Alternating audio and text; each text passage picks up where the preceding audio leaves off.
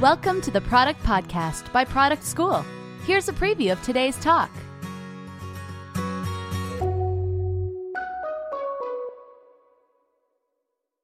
I should say, my strengths. Here are the things that I think I should do. Like maybe I'm a PM, so I can do some project management. Maybe I can do some interviews and hire some people. And maybe I can do some software development because I went to school for this, even though I haven't written a line of code since 2010. And what about the rest?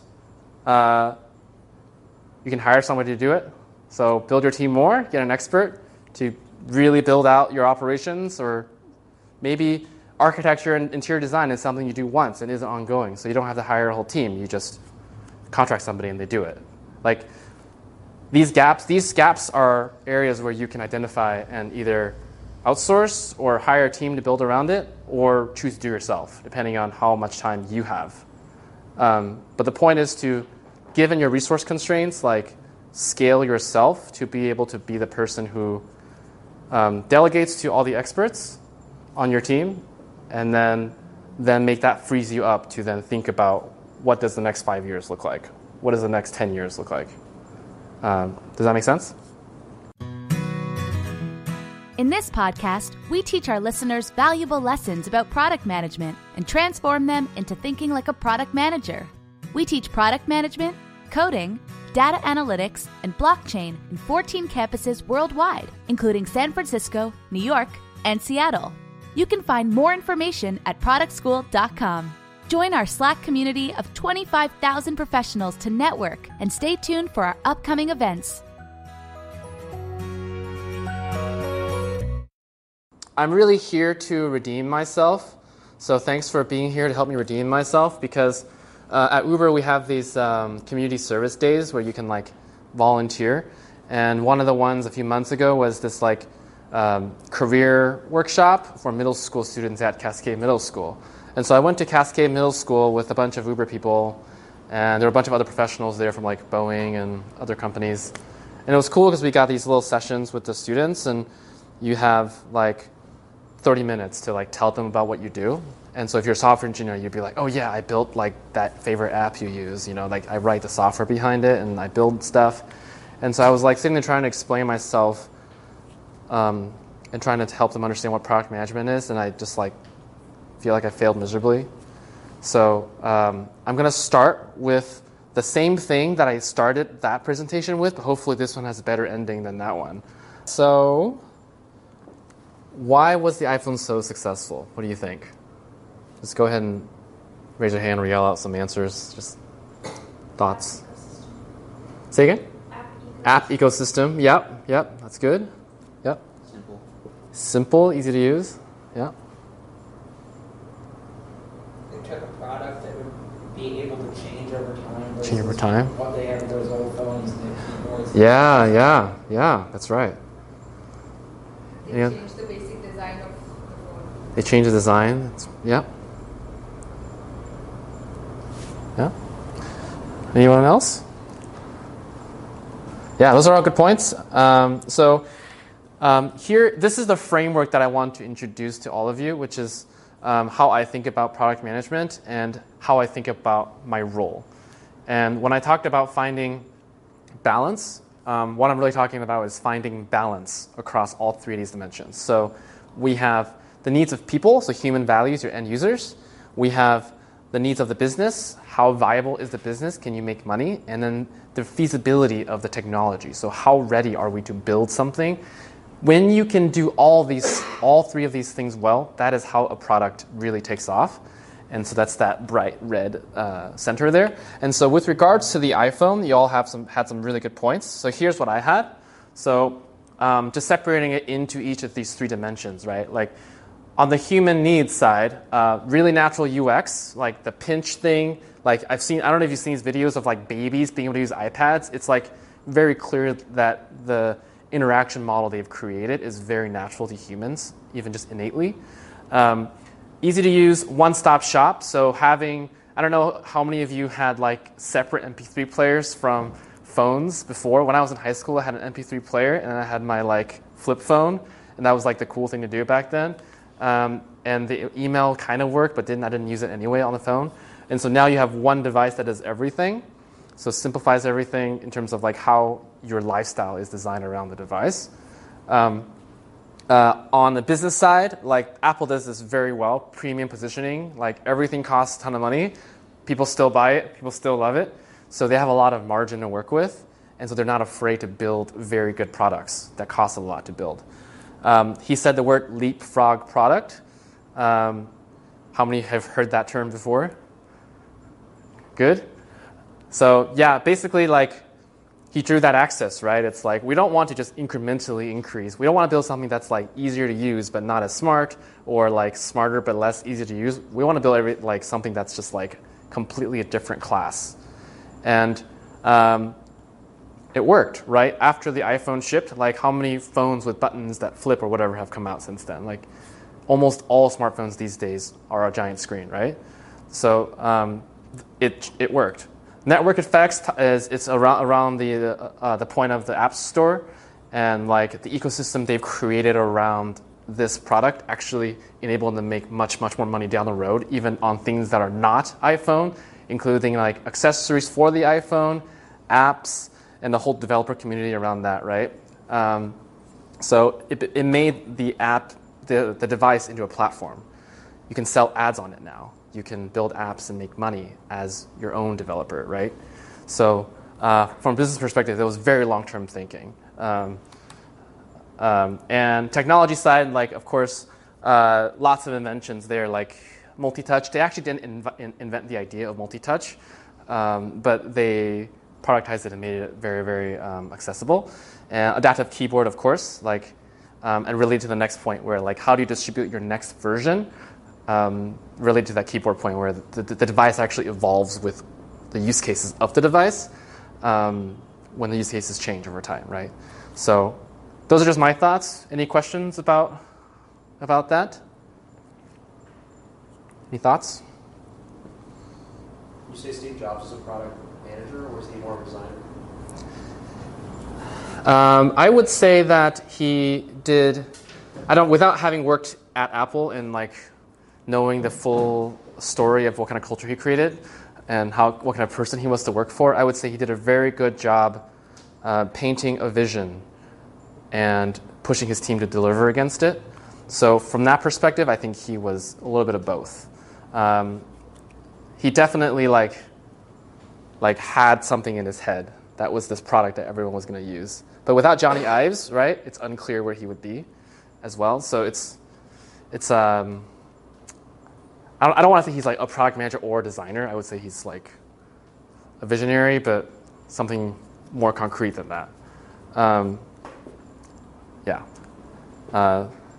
Okay, cool. So keep the framework in mind. I'm going to keep referring back to it. So here's just kind of my first takeaway, which is successful products balance the needs of users, technology, and business. And it's only if you do all three of these things can you succeed. Because if you don't have users, you'll build something that nobody wants. If you don't have technology, you'll have a lot of ideas and not build anything. And if you don't have the business side, then you'll have a lot of cool tech that people love, but you'll just lose money for a very long time, right? So we need all three of these to succeed, okay? So coming back to this framework, here are some category of things that you might have to worry about as a PM. And I think one of the most frustrating things about PM is you ask the question, what does it mean to be a PM? What is the role of a PM? What do you do every day? And everyone answers a slightly different question in a slightly different way. And I think the truth of the matter is that PM roles just are different across different products, different companies, and it really evolves based on the needs of the specific product or the specific company.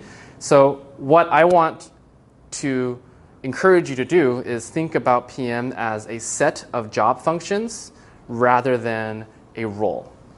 So a set of things you do, not one concrete role that you sign up to do. So how is this different?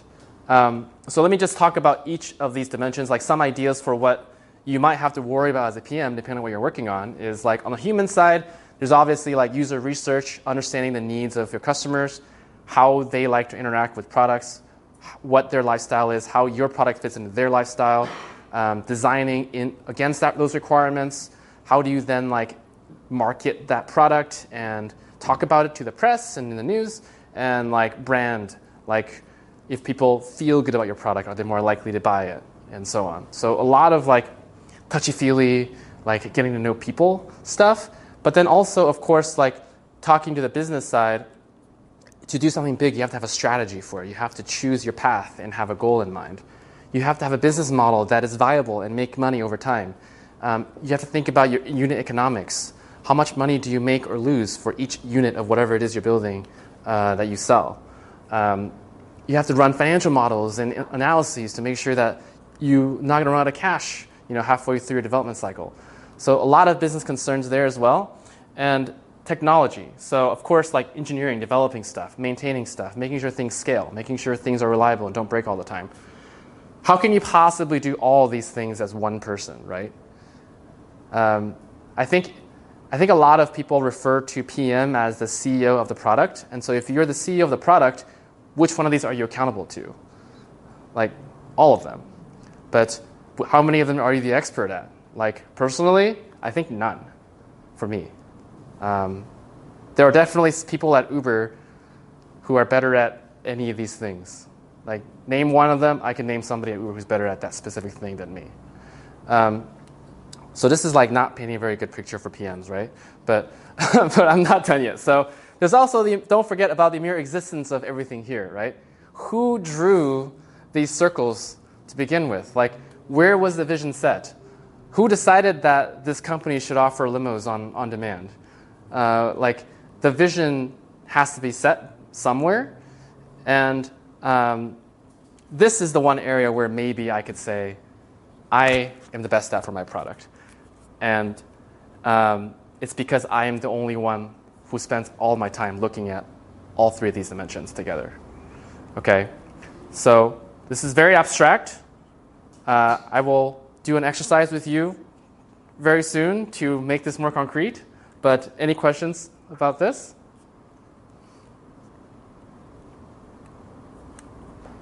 As an engineering discipline person who moved to PM, it was very hard to let go of the fact that I am no longer good at anything as far as on my team. Like, design, I have a designer. Engineering, I have a team. Anyways. Okay, so where does PM actually fit in all of this stuff? So I am going to say that PM is actually like one of the most transferable skills a human can possibly ever learn. And to prove this point to you, I am going to use an example that is not at all software related and walk you through kind of how I feel the role of PM actually maps to that world. So I'm a tennis player. So the first question is, ask yourself, what does your product need to succeed? So you have to first decide what product you're building, of course. But once you decide what product you're building, what does your product need to succeed? So let's say today that I am going to build the best tennis resort on the planet. Okay, it's going to look something like that probably, because it's Seattle and they get a lot of sun over there, right? So I have this picture on the side to help bring us back to that framework. So tennis club. Do I look like someone who can remotely do anything about starting a tennis club? I play tennis for fun, but that's about it. And I know nothing about hospitality. I know nothing about architecture, design, construction. I don't know any pro tennis players except for my friend Roger. This is crazy, right? I want to start a tennis club. But then that leads you to my second question, which is, what are the strengths of your team members? Okay, so now things look a little bit better, right? If I have Roger Federer on my team and I'm building a tennis club, that's pretty good. But why does that feel better to you? That I have Roger Federer on my team all of a sudden. Why is this picture a lot riskier than this picture all of a sudden? It's much more desirable. You think he's more desirable than I am? No, yeah. Much more. Exactly. He's the expert, right? He's in my opinion, the best tennis player to have ever lived. So he would know all about tennis. And he also has money, right? The guy is worth $500 million, right? You don't need to worry about VCs, right? He's got the network of pros, right? He could probably find you a coach just like that, right? He's probably been in a few 5-star hotels in his life. He probably knows what good hospitality looks like. He might not know how to run the business, but he knows what the experience feels like, right? So this feels better because I have a very, very strong expert on my team now. Like in my dreams, I have him on my team, but I can dream about it here. So think about what the strengths of your team members are. And if you have a really good team, it's actually a really good problem to have if they're all really good at what they do and you don't have to do any of what they do. Like, if you have a really good designer, you don't actually have to spend that much time designing the user experience. If you have a really good team of engineers, you don't have to write any code or design any architecture or databases. If you have a really good user experience researcher, you don't have to spend your time doing so many usability tests, right? These are all things that you should think about when you build your team, and they help make you scale as a PM who's supposed to be driving the thing forward, right? Again, the drawing of the circles, like step above and think about what your team is good at and let them be the experts, okay? Okay, so think about all the strengths of your team members. So now you have a team, you know what they're good at, where are the gaps, okay? So go ahead. So when it comes to disciplines like UX research, so wouldn't the PM do a bit more to understand like the customer driving? So can we, what I'm trying to say is, how can we give that just to the UX researcher and shouldn't the PM also be involved? Yeah, it's a good question. The question was, shouldn't the PM do a lot more UX researcher to understand the customers, right? And I think my bias personally is yes, but that's just me. There's no requirement saying like if you had the best user researcher in the world and they wrote really good reports and recorded videos that you personally have to be doing the research yourself, right? In fact, like user research is an entire discipline. There are people who go to school to be trained professional user researchers, and they do these like one-way mirror rooms and stuff. And so if you have someone who's really good, it's crazy if I hire this person and I go do the user research myself, right? I can go and watch and I can go learn and stuff, but if you had a million other things to do, then you can prioritize and say, do I really need to spend time on the user research, or do I just trust this person to give me all the insights I need and inform the designs, right? That's a decision you can make on your day-to-day. Does that answer your question? Good question. Any other questions? Okay, so once you have your team, let's say my team is just Roger and I. So here are some ideas of like what the two of us together might still struggle at or need to do. So Roger probably doesn't know about running operations. He's probably never like made a bed at a hotel, but he's probably been at very many nice hotels. So hospitality operations wouldn't probably be something that he would do. Project management, of course, a lot of people working together. We got to coordinate the efforts and make sure we're all aligned on schedule, everything. For a club to look like that, you got to design it. It's got to have a useful floor plan, all of that. How many courts do you have? All that stuff. Things got to look nice. Construction, management, actually building the facilities, hiring and training of staff, and even within each discipline listed here, different training and different hiring skills are required. Facilities management, once you actually establish the club, who's going to run it? How are you going to run it from day to day? How many people do you need? How much do you pay them? All that stuff. And of course, a little bit of web and app development on the side. Maybe you want like a portal for scheduling courts or booking a training session or something. But the point is like software is actually the least of your worries here, right? This is not a software product. But now that I know what my team is good at and where the gaps are, I can actually go and do a few things. Like maybe I should say, my strengths. Here are the things that I think I should do. Like maybe I'm a PM, so I can do some project management. Maybe I can do some interviews and hire some people. And maybe I can do some software development because I went to school for this, even though I haven't written a line of code since 2010. And what about the rest? You can hire somebody to do it. So build your team more, get an expert to really build out your operations, or maybe architecture and interior design is something you do once and isn't ongoing, so you don't have to hire a whole team. You just contract somebody and they do it. Like these gaps are areas where you can identify and either outsource or hire a team to build around it, or choose to do yourself, depending on how much time you have. But the point is to, given your resource constraints, like scale yourself to be able to be the person who delegates to all the experts on your team, and then make that frees you up to then think about what does the next 5 years look like? What does the next 10 years look like? Does that make sense? Okay, cool. So here's my second statement, which is PM roles are often defined by the largest competency gaps on the team. And your job is to know those gaps. And in order for you to know the gaps, you have to know your product and your team really, really well. And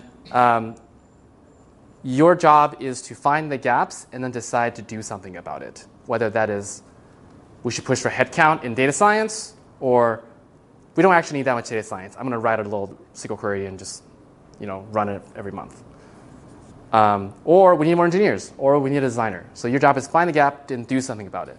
And because of this, you are often in the best position to drive the vision and strategy of your product, because you're the only one who is looking at the entire picture and thinking about the trade-offs between each of the dimensions and thinking about where the gaps are and where you need more help and how much better the product could be if you had 2 more engineers or 1 more full-time data science, or if you didn't have to do so much user research yourself. Does that make sense? Okay, so let's do some practicing. How are we doing on time? 7:10. Okay, cool. So I have 2 products coming up. There are things that I've worked on a little bit here and there in my past, and I want you to tell me what kind of product manager we need. Okay? Thinking about that Venn diagram, okay? Business, users, technology. Okay, ready? First product. Look familiar? Okay, so real estate search. This is, ladies and gentlemen, the company that invented map-based real estate search, Redfin. So the idea of putting pins on a map and having details about the homes. Very, very user interface heavy project. Lots of screen real estate. Probably an iOS or Android app to go with that for those mobile users. Lots of pictures and design and stuff. So let's use that framework. Like, what are some very, very heavy needs on the user circle to start? Like, what do we need to do? Where's the gap? What kind of team do you need to build this? People who understand real estate.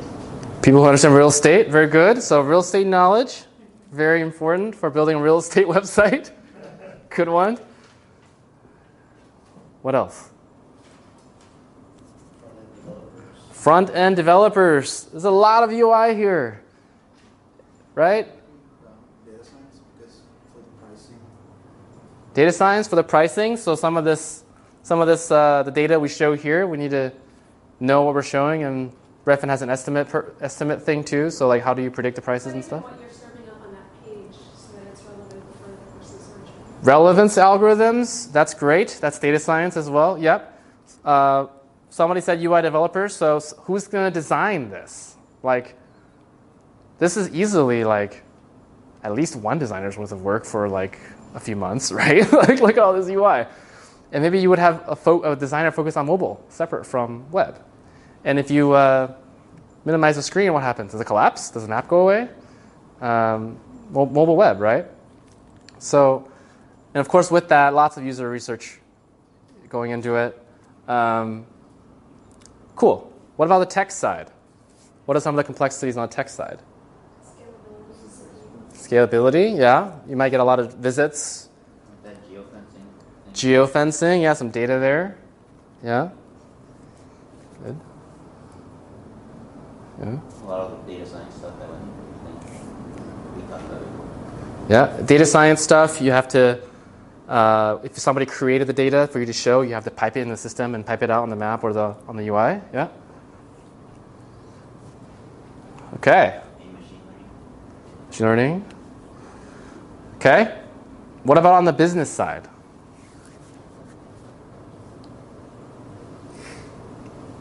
How to monetize this How to monetize? So, yeah, so like click-through rates and impressions and stuff like that. Yeah. Maybe prioritizing which markets and what level of saturation, and just so you can get that marketplace between. Prioritizing markets. That's great. Yeah, that's a really good one. It's not that obvious from just looking at the screen, but it's a good one. Yeah, so really good. So in general, I think my assessment of a feature like this is like, it's very consumer facing, right? It's very, very heavy on UX. There's a lot of front end. This is one of those teams where you probably have a PM to a relatively small number of engineers, because the PM has a lot of user experience stuff to worry about. And it might be one of those teams where you think about having a user researcher doing the usability studies for you. You definitely want to have designated designers, because if the PM was doing the design, that's all they would be doing. There's enough design work here to warrant that.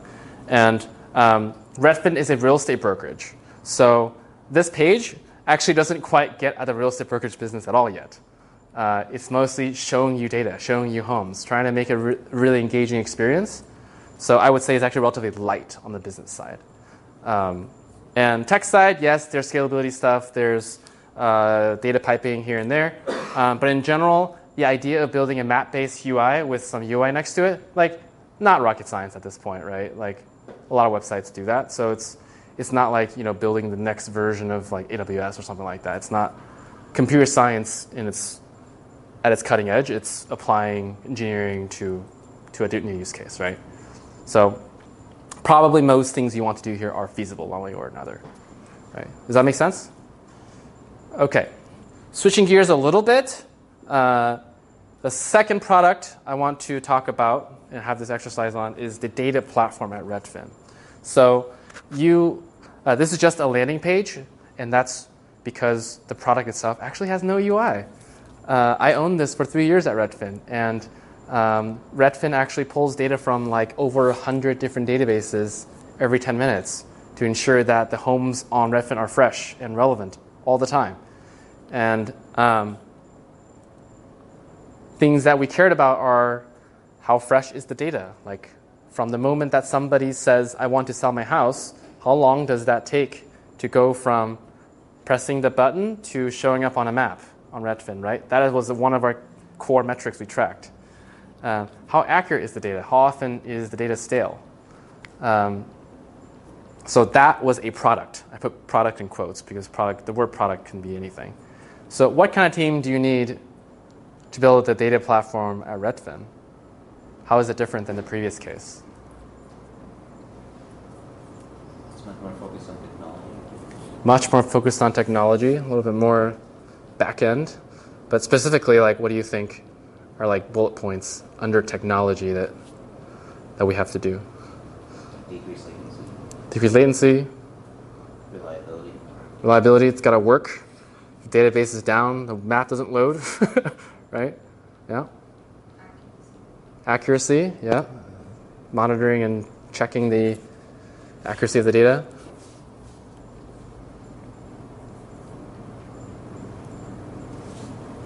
Any? Image compression, yeah. Images were a big concern. Yeah. So how does this work? You post your home, and then does that be the product? So and then make sure that Redfin has that data. Yeah. So in real estate, it's a good question. In real estate, every city has these things called MLSs. I don't know how many people will hear homeowners, but it stands for Multiple Listing Service. So basically, it's a database of homes, and every time you are a real estate agent and you're helping a seller, you actually go and like put that home into the database. And if you are a real estate agent helping a buyer, you'd go browse the database. And so Redfin just integrates with those databases in every city to get all the homes for sale and puts it on one UI. And then did you have to deal with the flip side with unstructured data from like the for sale by owner side? Absolutely, yeah. So data normalization across hundreds of data sources, not trivial. Yeah. And there's also a lot of behind-the-scenes work where for a business to get data from another business, a deal has to happen, right? A contract has to get signed, money gets exchanged. So I think I owned like easily millions of dollars worth of contracts just to get the data into Redfin, right? So I was part of the negotiation. So lots of business development work as a PM, on this product, lots of SQL writing and data science stuff to measure latency and define latency even. So basically no UI work. Definitely didn't need a UX researcher on that one. And yeah, lots of scalability work and stuff like that. So I wanted to use these two examples because we often ask the question what is the role of a PM? What is a good PM to engineering ratio? What about PM to design? Do I have to know how to do UX to be a PM? Do I have to have a computer science degree to be a PM? In my opinion, this is highly controversial, of course, within the PM world. But in my opinion, it really just depends on what you're going to work on. Every product and every company requires a slightly different PM. If you're on a team and you're working on this product, and the team doesn't have a user researcher, but a very strong engineering manager and a lot of engineers, it might not be that important for the PM to know how to code. But it would be very important for the PM to be able to design a good experience because you don't have somebody to support you in that role. And similarly, in this case, having a technical background might be more important because you're thinking about that stuff all day, and your customers are other product teams building stuff on your platform. You're not actually doing anything consumer facing, right? So all this stuff just really depends. And if you go out and look for a job and you're interviewing become a PM somewhere, there are different philosophies on how to hire. I think Facebook does this this model where you actually interview to enter the company, and then you change teams when you actually get an offer. You choose which team you're on, and so in that philosophy, it's more we believe there is a generic set of skills PMs should have, and we want to vet those. And then once you're vetted for those, then we assign you a team. Other companies do more this role requires these competencies. Let's hire against that. And how important is a CS degree? How important is user experience design? And then hire into that. So there's different philosophies, different trade-offs there. But at the end of the day, I think the needs of the PM are very different depending on which team you're on. So yeah. when you work on product these taglines, are those things that you defined, or the vision for this product, is that something that you own, or is it something higher up? Yeah, good question. So who owns the vision? That depends highly on the culture of your company. So Redfin is a fairly centralized decision-making culture. So we got a lot of direction from the executive team around what you should do as a team. So as the data team, we knew it was really important to the business to make things fast and reliable, right? So from that perspective, I didn't have much wiggle room on that one, but I did get to say listings should always be on Redfin within 10 minutes, 99% of the time. And that was our North Star for 2 years to get there. When we started, it was 80%, within half an hour or something like that. And so then you can define what success means within those boundaries. Uber is a highly decentralized culture.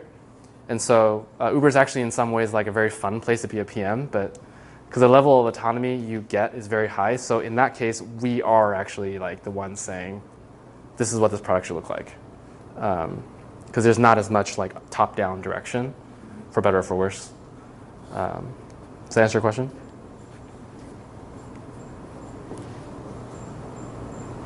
Any questions? Other questions? Did I redeem myself? Did that make sense? Yes. Okay, cool. That's good. I think that's it. Okay, so I will leave you with a book.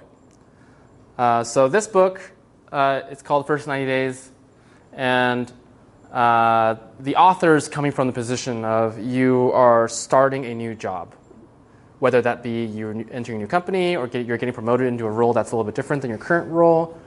Whatever the case, you are doing a new job that you didn't do before. So the book is talking about what you should do in your first 90 days on that job to set yourself up for success. And so it talks about strategies for evaluating your product and how things are going and whether you're in a turnaround situation or you're sustaining success or things like that. The reason why I find it valuable is not only because I started at Uber a year ago and I read it when I started, but also just like I think it's really, really important to scope out not only your product, so you understand what you're building, but also who is on your team. Because the way that your team needs you and the places where you add the most value as a product manager depends on what your team needs you to do. And sometimes the same product with two different teams would need a very different PM to help them. So read the book if you want to.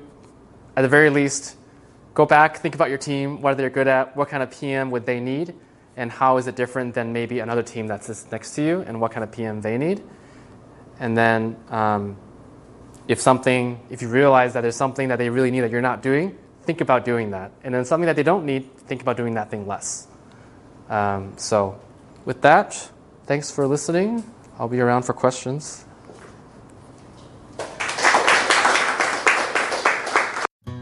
Thanks for listening to the Product Podcast. If you liked this episode, don't forget to leave us a review on iTunes. If you want to know more about our courses and next cohorts, visit productschool.com. Stay tuned for the next episode to learn more about the secrets in product management.